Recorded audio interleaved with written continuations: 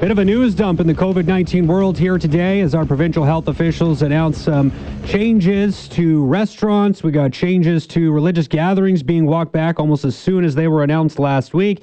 To talk a little bit more about all of this, pleased to welcome to the program political journalist for Global TV, Keith Baldry. Keith, how are you this afternoon? Great to be here, Jeff. Well, thanks for taking the time. Always appreciate you coming on the show. Anything out of today's news or that was at all surprising? I feel like we have been kind of leading up to these announcements for the last couple of weeks as we saw case counts go up.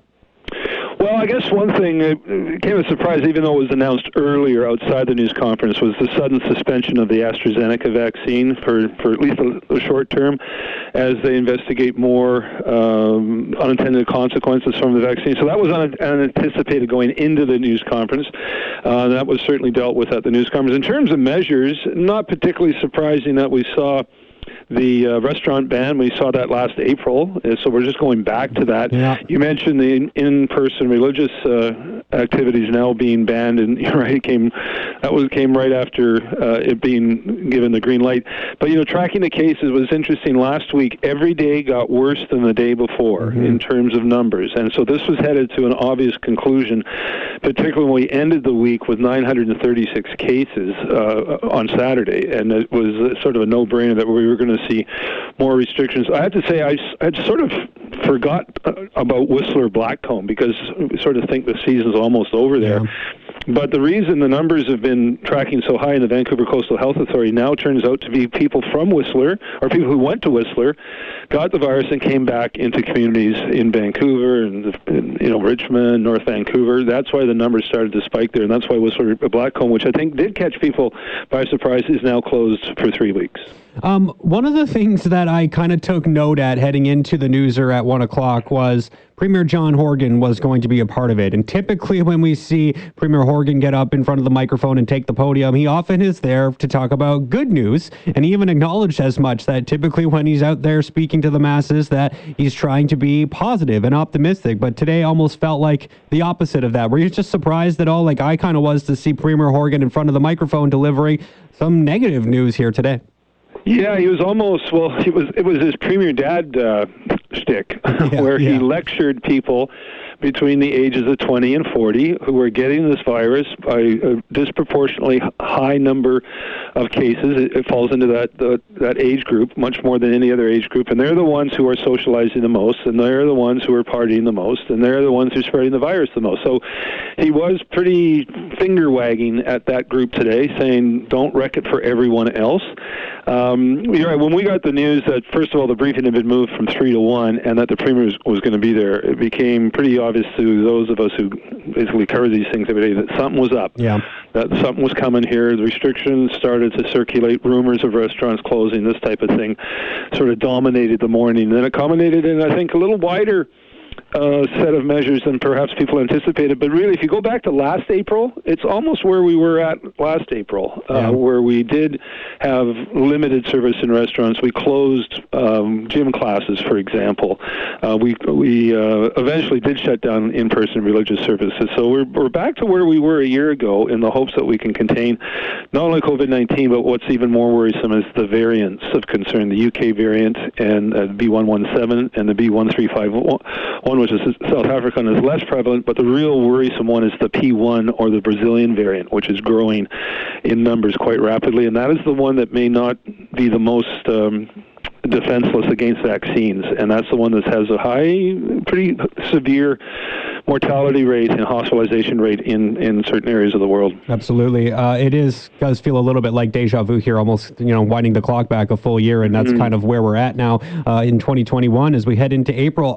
Were you at all surprised by the 3-week timeline? We've typically seen these sort of these restrictions, whenever they're put in place, they're sort of reviewed on either like a 2-week or a 4-week schedule, because we're looking at the cycle, right, of the vaccine or the virus, excuse me, at 2-week cycles. And just the fact that Dr. Henry came out and said this is going to be reviewed in 3 weeks, I found a little bit peculiar, because we don't typically deal with this in 3-week increments. Yeah, no, that's a good point. That's certainly struck me as well. It's usually 2 weeks or 4 weeks, which is 2 weeks is one incubation period. 4 weeks is two incubation periods. This one lands right in the middle. Now it can always be extended.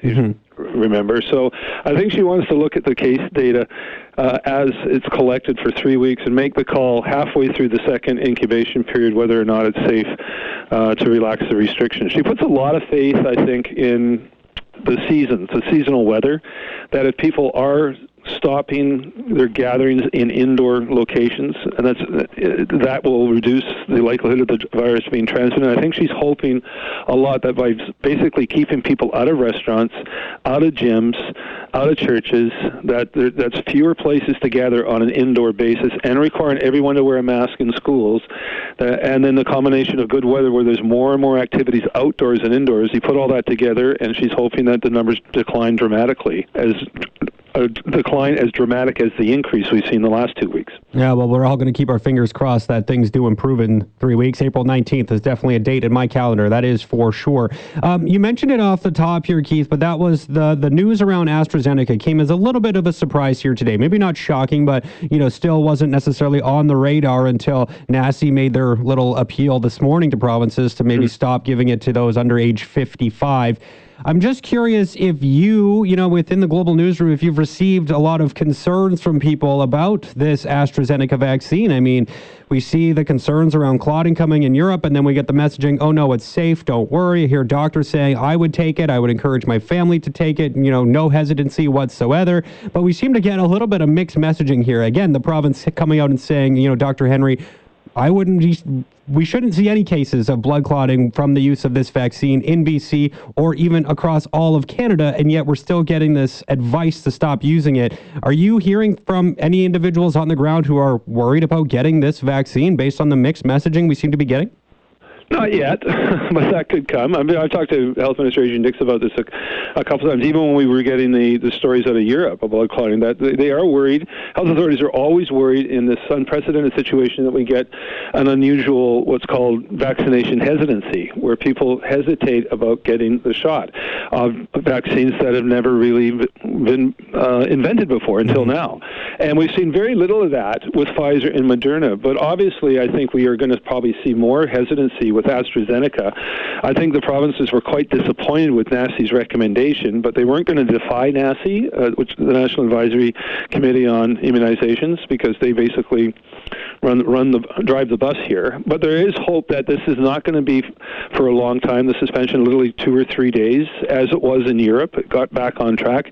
And I suspect as we go over time, more and more people will accept AstraZeneca than maybe right now in the first days following the suspension. AstraZeneca, as we speak, Jeff, is still being administered to people in BC. We've got about 33,000 doses that have not been administered. We've done about 35,000 people, but people are being offered the shot who are frontline workers, not frontline healthcare workers, but frontline workers, whether they're teachers or first responders or such. Some teachers in Surrey today were given the Pfizer vaccine instead of AstraZeneca, but that AstraZeneca is not going to be thrown out. It is going to be administered to people over the age of 55 who want it. Some people may decide to say, I'm going to wait for my age cohort to come along, maybe a month from now, and get Pfizer or Moderna. But I think there'll be some considerable take-up of AstraZeneca, perhaps not as great a take-up as Pfizer and Moderna, though, given the bad publicity associated with it. Yeah, so you're anticipating that recommendations from NACI might change even later this week. We're not going to be dealing with this recommendation for too long. I would suspect as much, but we don't know that until it actually happens. But we seem to be following a pattern that sort of evolved in Europe, where there's very little sort of unintended consequences coming as a result of taking vaccines. We haven't had any in BC of that variety of clots. We have had 523 negative reactions to various vaccines in BC, but that's out of 600 and almost 700,000 doses being administered, which is a very, very small percentage. And keep in mind, people do have adverse reactions to the flu vaccine. Oh, yeah, absolutely. I'm not surprised that we're seeing a few, allergic reactions to this at all. It happens, and it's a small percentage, so I'm not too worried about that. But really appreciate this, Keith, as always. Thank you so much. Lots of great info. Keep up the great work, and we'll catch up with you again down the road. Okay, always a pleasure. Take care. Awesome stuff. Keith Baldry right there, Global TV reporter, correspondent, political journalist covering COVID-19 for the past year. I wonder how sick and tired he is of covering those COVID-19 newsers, but he has been the guy over the course of the last now year plus when talking about COVID-19. So always appreciate his insight. He's been paying very close attention to not only what's going on here in BC, but right across Canada and right across the world. So always love getting Keith on to pick his brain a little bit about what is going on.